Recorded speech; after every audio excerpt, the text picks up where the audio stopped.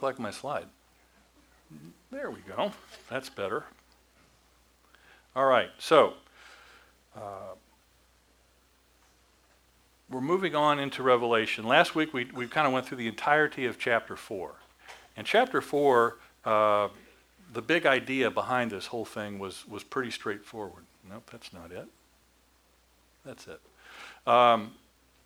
The idea of worship, really. That's what that whole chapter was primarily about, if not solely about, was this idea of worship, that you have these beings in heaven, the 4 creatures and the 24 elders worshiping God continuously. And all of just so there was this constant worship. And so we just talked about how important worship is. And if we really want the Spirit of God to be a part of our service, then worship has got to be of prime importance. And so just a couple of other insights that came out of that.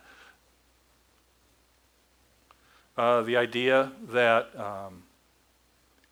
God is the only one who's really worthy of worship, right? There's a lot of other things that we might worship, that we're tempted to worship, and that we sometimes do worship.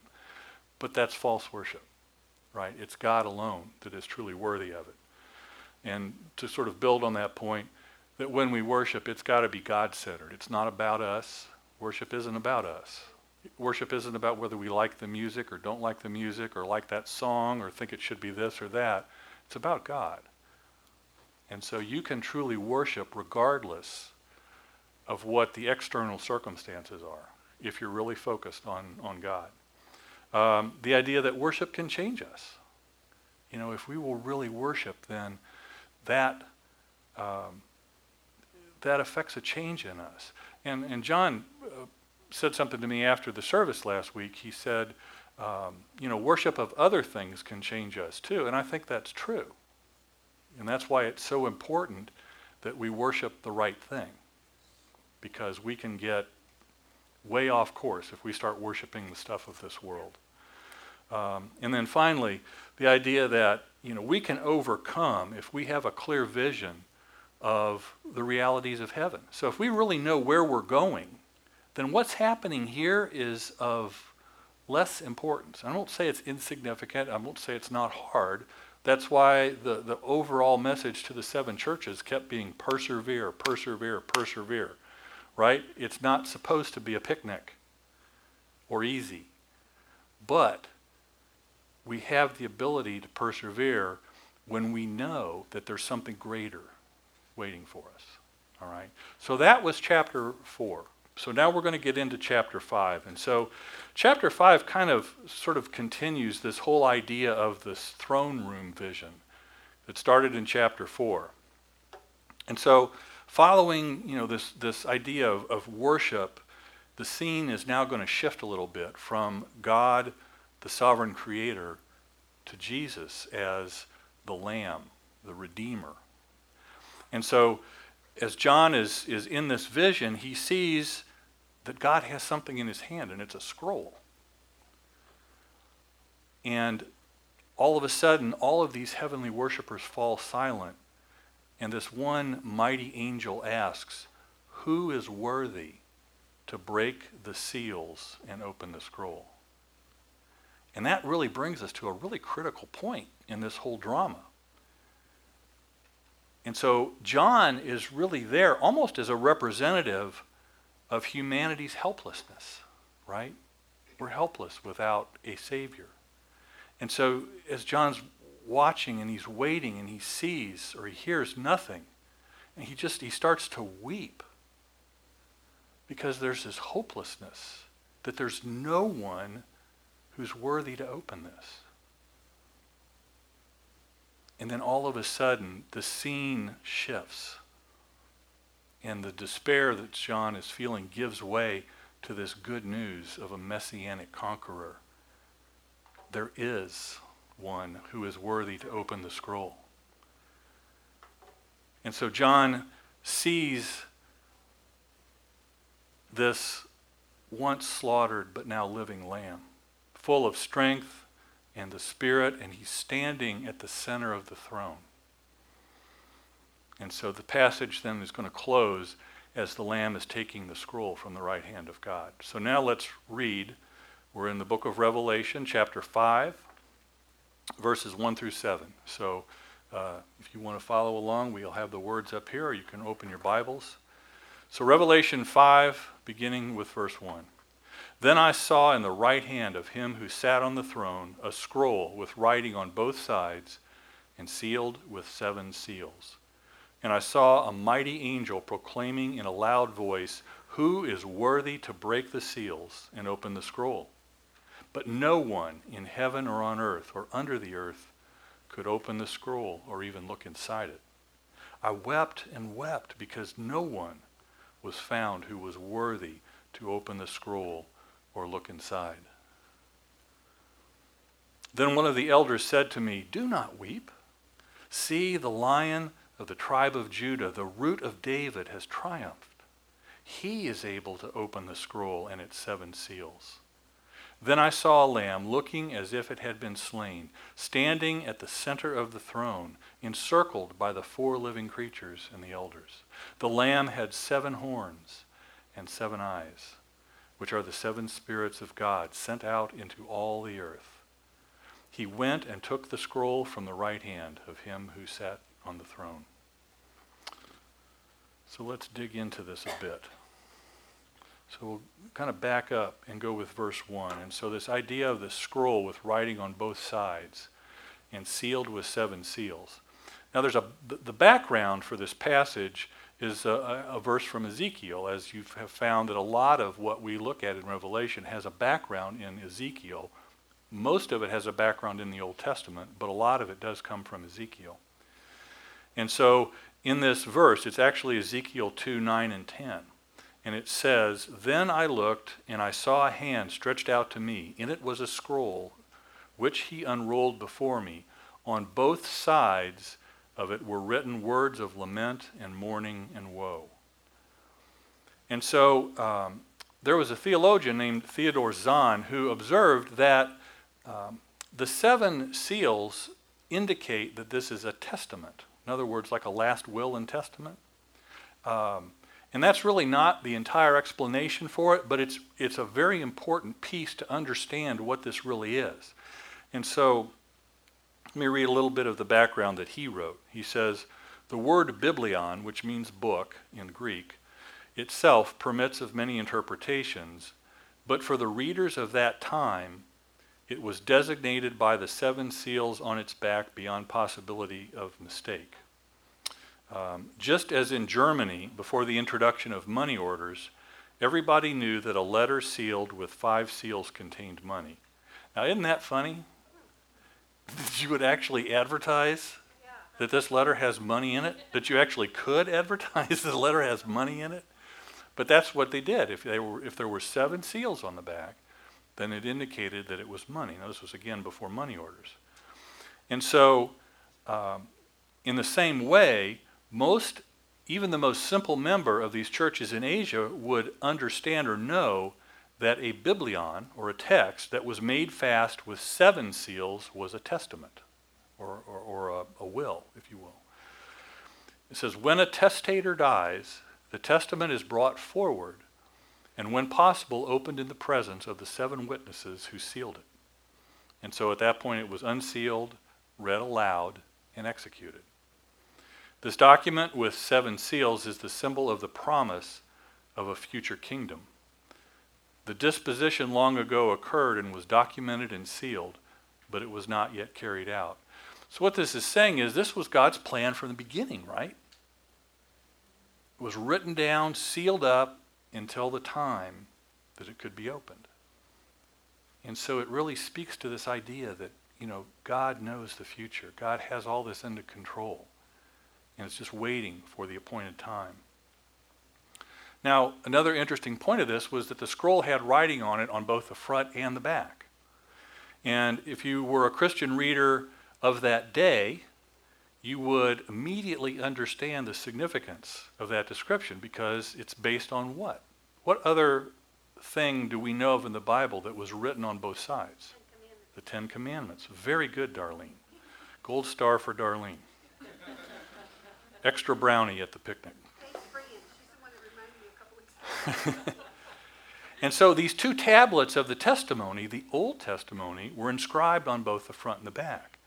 And so just as these 10 commandments represented the Old Covenant, right? The Old Covenant with God, the one that he made with Israel, this scroll in Revelation is really nothing less than the testament of the resurrected and ascended Christ, the New Covenant. All right? So let's move on.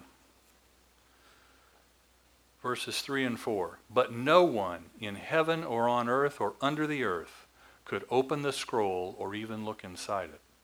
I wept and wept because no one was found who was worthy. And so what John is describing here is, it's sort of like the entire universe is hanging in the balance.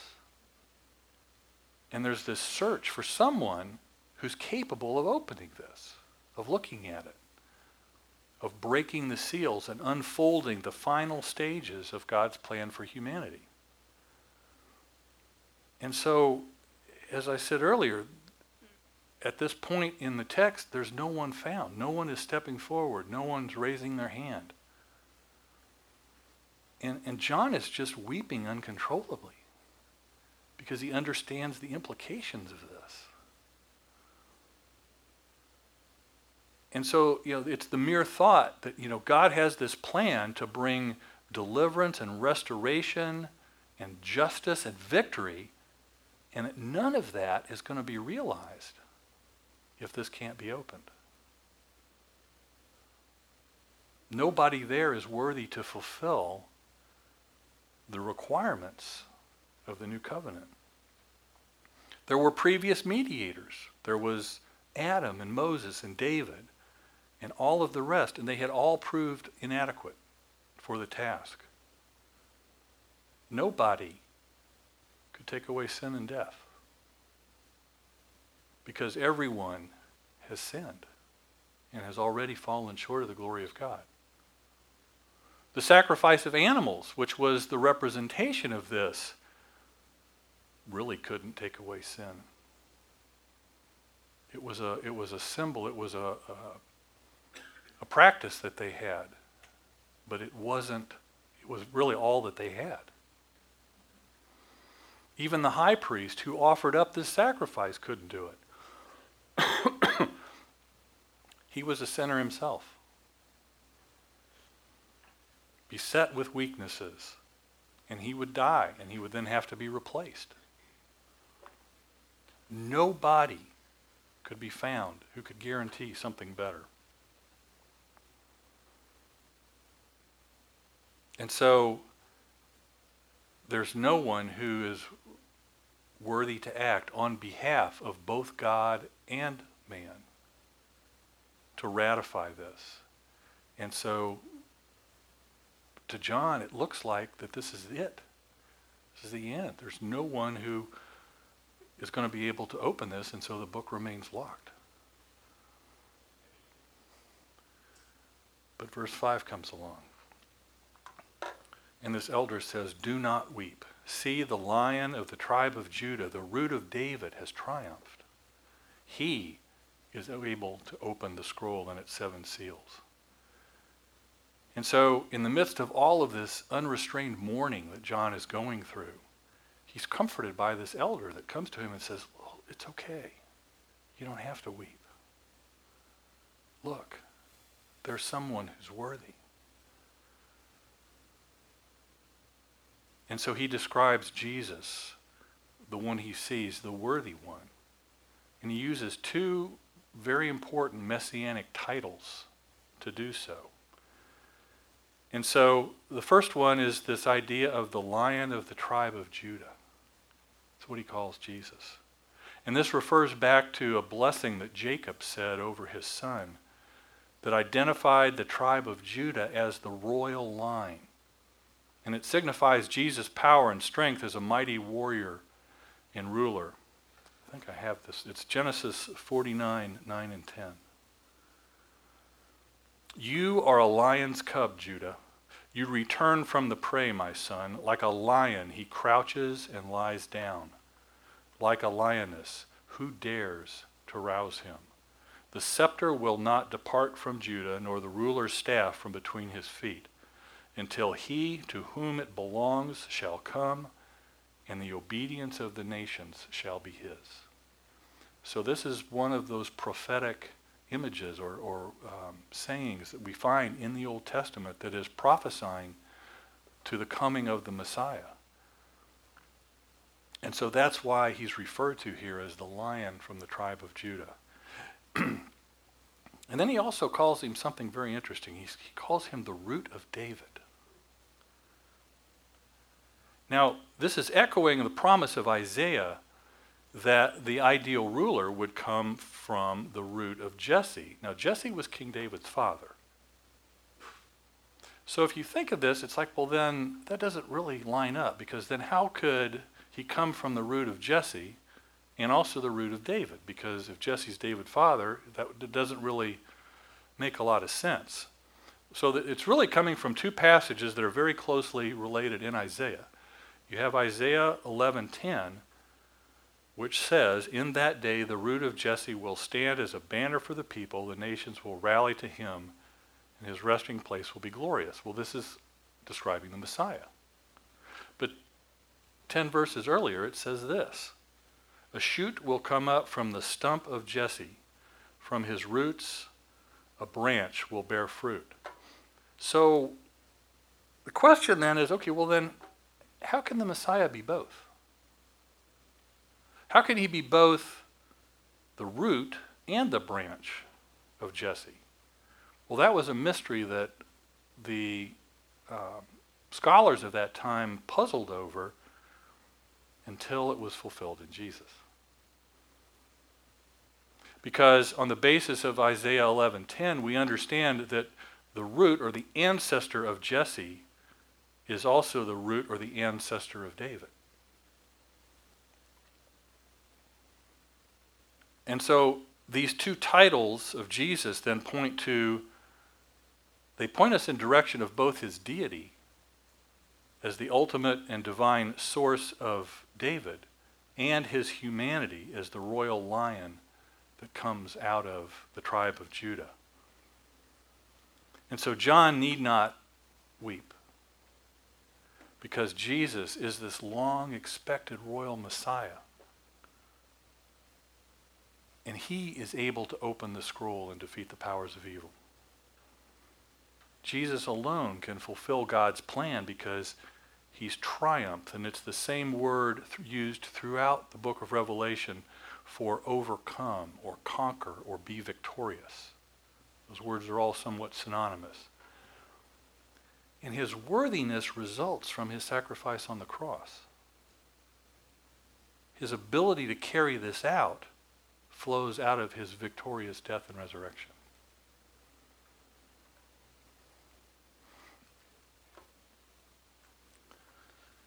Verse 6, "Then I saw a lamb, looking as if it had been slain, standing at the center of the throne, encircled by the 4 living creatures and the elders." Now, somewhat surprisingly, when John turns to look at this conquering lion, he sees a lamb standing as if slain. And this term for lamb is used 28 different times in the book of Revelation. And it always refers to Christ. And it sort of combines this image of the Passover lamb from Exodus with the idea of the suffering servant lamb, which is present in the book of Isaiah. So we ask, well, in what sense is Jesus a lamb? Well, he conquered not by using the power or the force of a lion, but by dying as the Passover lamb. It's not referring to Jesus in his nature. He's not lamb-like in the sense of being gentle or sweet or mild, as some people will falsely understand this text.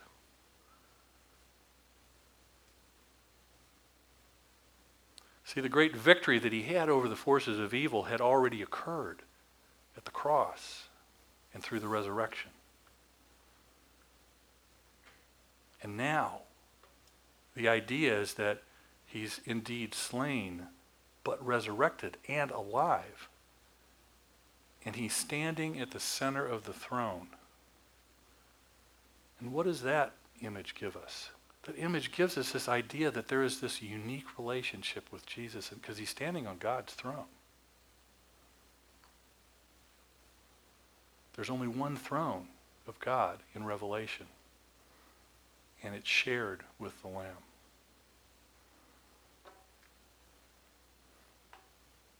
The Lamb had 7 eyes and 7 horns and 7 eyes, which are the 7 spirits of God sent out into all the earth.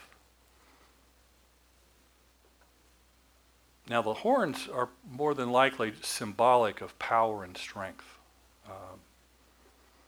But if you really know your Bible, then this image could perhaps have jogged your memory if you recall that there were 7 ram's horns that were used to herald the judgment that God has on its enemies in the historic Battle of Jericho. 7 horns were blown. And sort of in the same way, the great sacrificial lamb to whom all of the other sacrifices pointed now provides power and strength and victory. It's the definitive victory of Christ that guarantees all of the progressive victories that will come from it, and the ultimate victory of all the territory that's assigned to the church. Now this lamb also has 7 eyes, which could represent wisdom and insight, but they're explicitly defined here. They're referred to as the 7 spirits of God. And I think maybe to understand this, we go back to Genesis 1, which is where we first see the mention of the Holy Spirit, hovering over the earth, brooding over it, forming and filling it, calling forth life. And as this creation story progresses, the Spirit performs 7 acts of seeing. The 7-fold Spirit's eyes, if you will. 7 times we are told that God saw that it was good.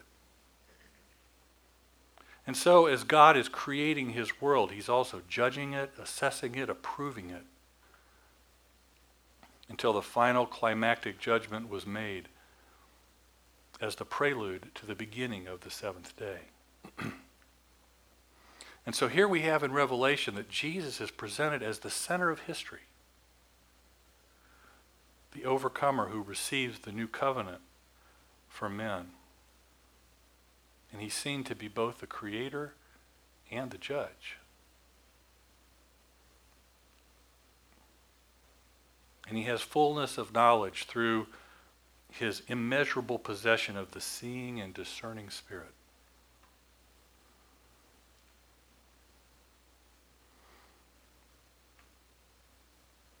And so we find that his understanding of creation and of history originates not from history itself, but from the fact that he's both the creator and the redeemer of the world.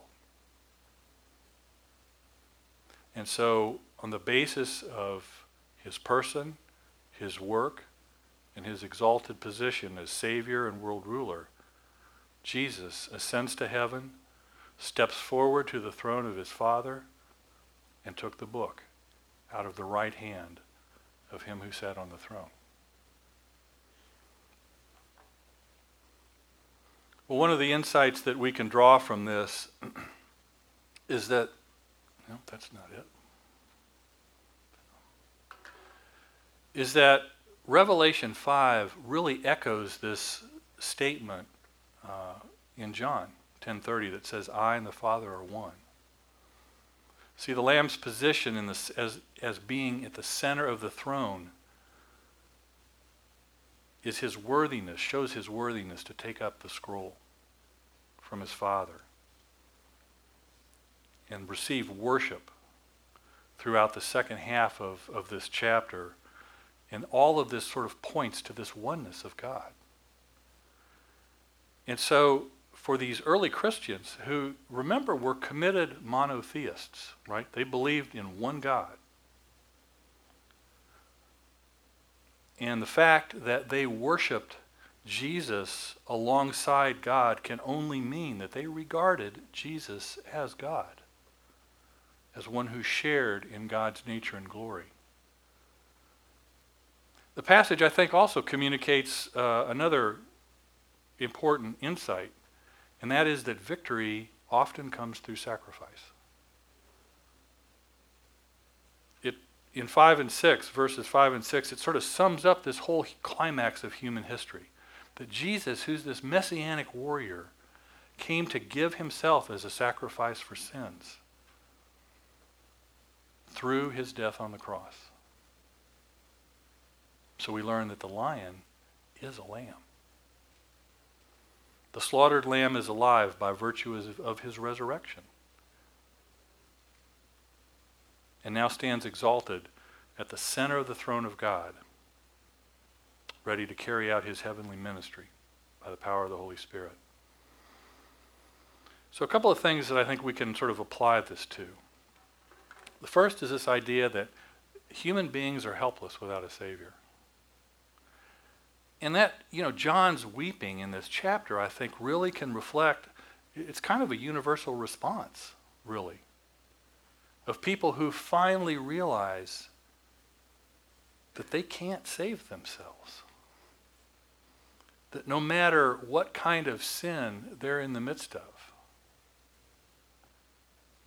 that you can't deliver yourself from it. And if the gospel is going to have any kind of good news impact, then people need to realize this. That's the good news, right? That there is someone who can get us out of the mess that we're in. Let's do a quick sort of exercise in imagination. So how would you feel if this statement? How would you feel if I told you that there was no victory over death, no end to pain and suffering, no power to defeat Satan, no end to destructive addictions, and so on?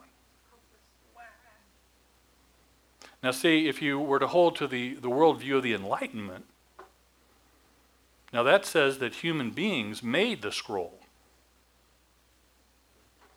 And we're developing ways to open it. If you believe in postmodernism, well, then in that case you deny that such a scroll even exists. There's no grand story that offers life and hope.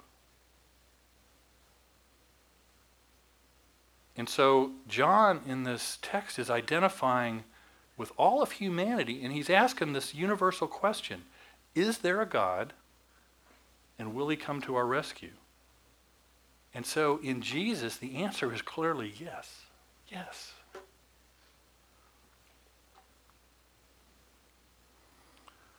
Second, God is not passively sitting on his throne while his people suffer under the dictatorship of evil powers. He's actively executing this plan. See, the very existence that there is a scroll reassures us that God does have a plan. God is on his throne, the plan's in his right hand, and it's going to be opened. He's not sitting idly by, just enjoying watching all of us suffer through life with all of the mess that we have to deal with. And see, if you've grown up or if you've been taught that there is this, I guess it's kind of a futuristic version of redemption, that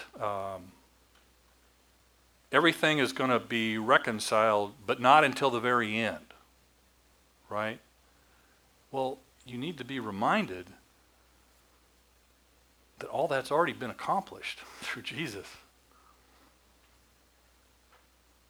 Yes, he will consummate his victory over evil at the second coming, and yes, there are real battles that still have to be fought, but the war has been won. One individual said it like this: the great victory over Satan has already occurred. The cross is the central point of history, and the final battle of Armageddon is the culmination of a victory already won. In actuality, Armageddon is more Satan's final act of defiance than the final victory of Christ. The victory of Christ is at the cross. And then finally, Jesus alone proves worthy of accomplishing God's plan. Now there's an astrophysicist named Michael Hart, and he wrote a book. And the book is called The 100.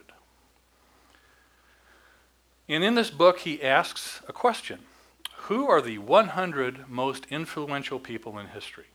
So of all the human beings who have ever lived, who has had the deepest impact on our lives? Some of the folks that were on the list, he includes Sigmund Freud, who's the originator of psychoanalysis. Now, you may or may not like or even agree with Freud's theories, but in what he did, he opened up this whole field of psychology.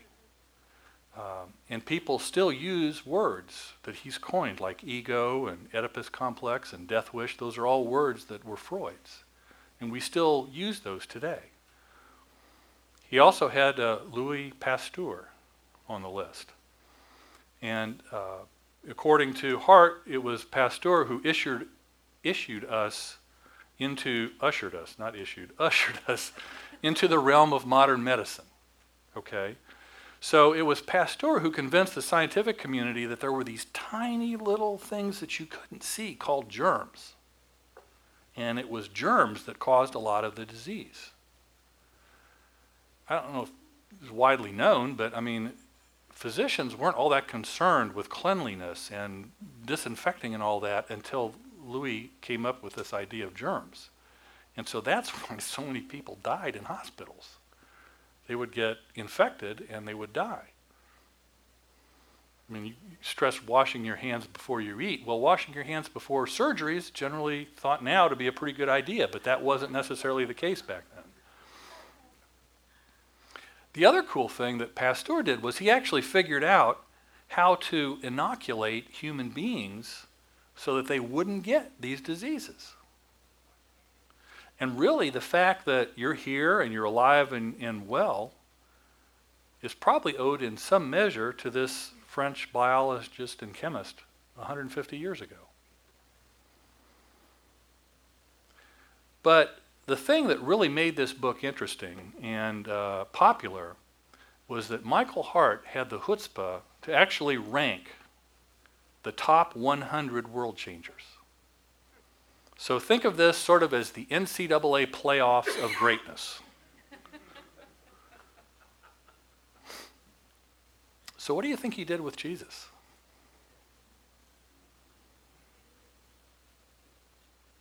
Well, Jesus did make the list. He said that Jesus was the inspiration for the most influential religion in history.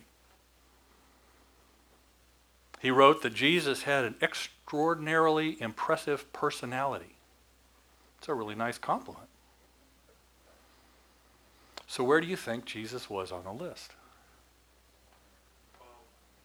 Well, based on Jesus' impressive influence throughout history, he ranked Jesus as the third most influential person in history, right after Muhammad and the scientist Isaac Newton, who incidentally was also a Christian. Now, what Hart was attempting to do was to answer a question that every single one of us has to answer. What will you make of Jesus? Where will you rank Jesus? Is he in your top 100? Did he make the top 10? Is he number 1? Or does Jesus actually belong to his own list? The one that's called Lord and Master and Savior of my life. See, the way that you answer that question is going to affect everything else in your life. It is the critical question that you have to answer. But as you contemplate this and you think about, well, how do I rank Jesus? And I mean, I don't think it's a safe bet to say that every Christian puts Jesus number one on their list. Heresy. No, I'm just being honest. I can look around. Not necessarily here, but I just look at the Christian church as a whole. It's pretty obvious. Not everybody has Jesus number one. But as we think about this, and you think for yourself, well, is that really where I have Jesus in my life? I think it's important that we sort of think about what Revelation has to say about him. That it's Jesus and Jesus alone who is worthy to take the scroll from God's right hand and open it. Not Muhammad, not Isaac Newton.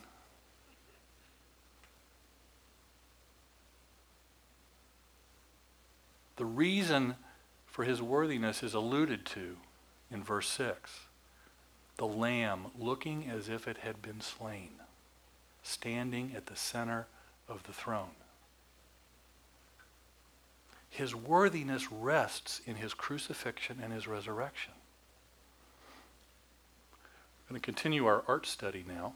We looked at a painting a couple of weeks ago. Today, this one ought to be familiar to almost everybody. This is The Last Supper. It's painted by Leonardo da Vinci. Now, it's an outstanding work of art. There's no question about that.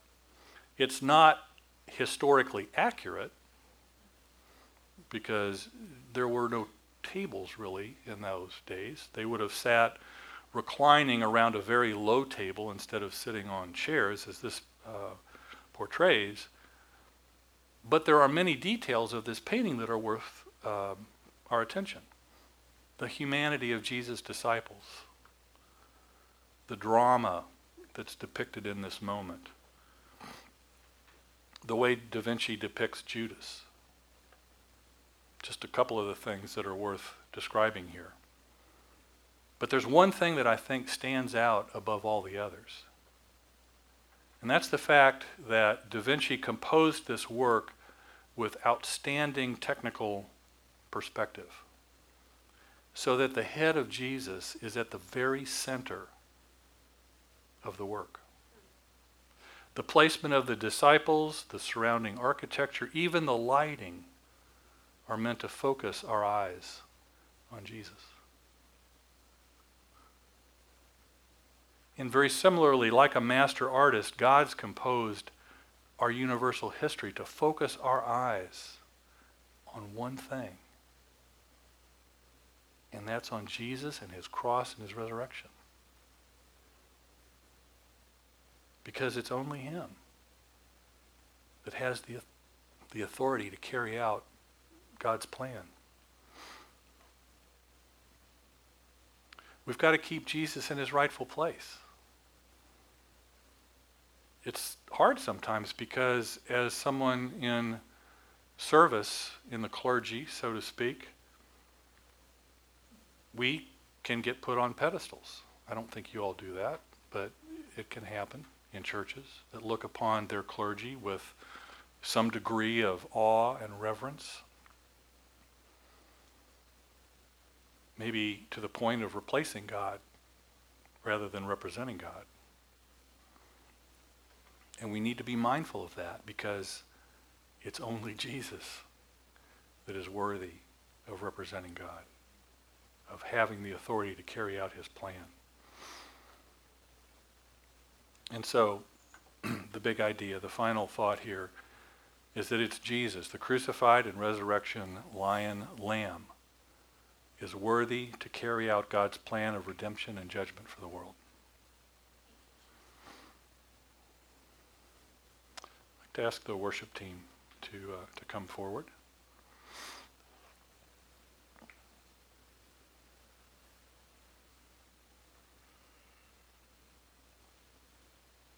Think about that question this week. I think it's a question that we ought to ask ourselves from time to time. Where is Jesus? How do I rank Jesus in my life? I think we all if we were asked that question, maybe depending on who's asking, but we would all like to think that we would say, well, he's number one. It's at the top of my list. Okay. Do you live like that? Is that the way you conduct yourself to your neighbors? Is that the way that you conduct yourself at work? Is that the way that you base all of your interpersonal relationships? See, if those things don't all line up, then I think you could make a strong case for saying that, well, maybe Jesus is not at the top of my list. Now, I don't think anyone expects us to be perfect, right? We're going to slip. But I think if we can ask ourselves that question periodically, it sort of serves as a compass to help us right ourselves and to get back heading in the direction that we know we're supposed to be in, with Jesus at the top of our list. So we're going to have our time of communion now.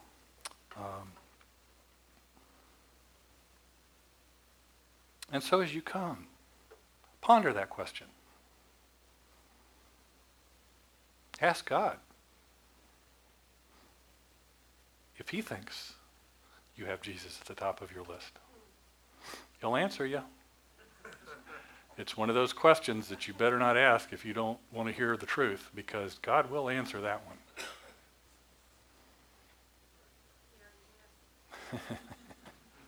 All right, well, let's pray. Father, I thank you for this part of your holy word that reminds us that Jesus and Jesus alone is worthy to take the scroll and to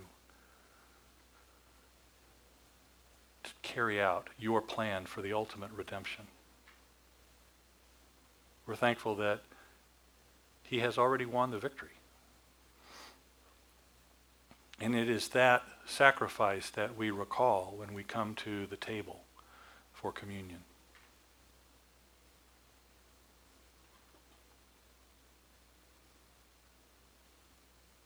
And so we do recall that on the night on which Jesus was to be betrayed, he took bread and he thanked you. He thanked his Father.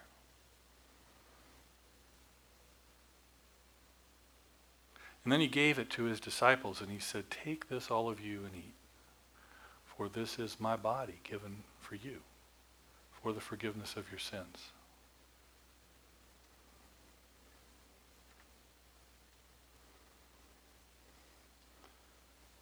And then further along in the meal, he took the cup, and again, he thanked his Father. And again, he shared this with his disciples. And he said, "Take this, all of you, and drink, for this is the cup of my blood, the new and everlasting covenant, blood that was shed for you and for many, for the forgiveness of your sins. So whenever you eat of this bread or drink of this cup, do so and remember me." And so, Father, we do ask that in this time we remember the sacrifice of your Son, Jesus. We ask that you would make this simple meal to be for us your body and your blood. We ask you to consecrate these elements of bread and cup now in the name of the Father and the Son and the Holy Spirit. And above all, we give you thanks and praise for what it accomplished and what it allows, the freedom that it allows us to have today.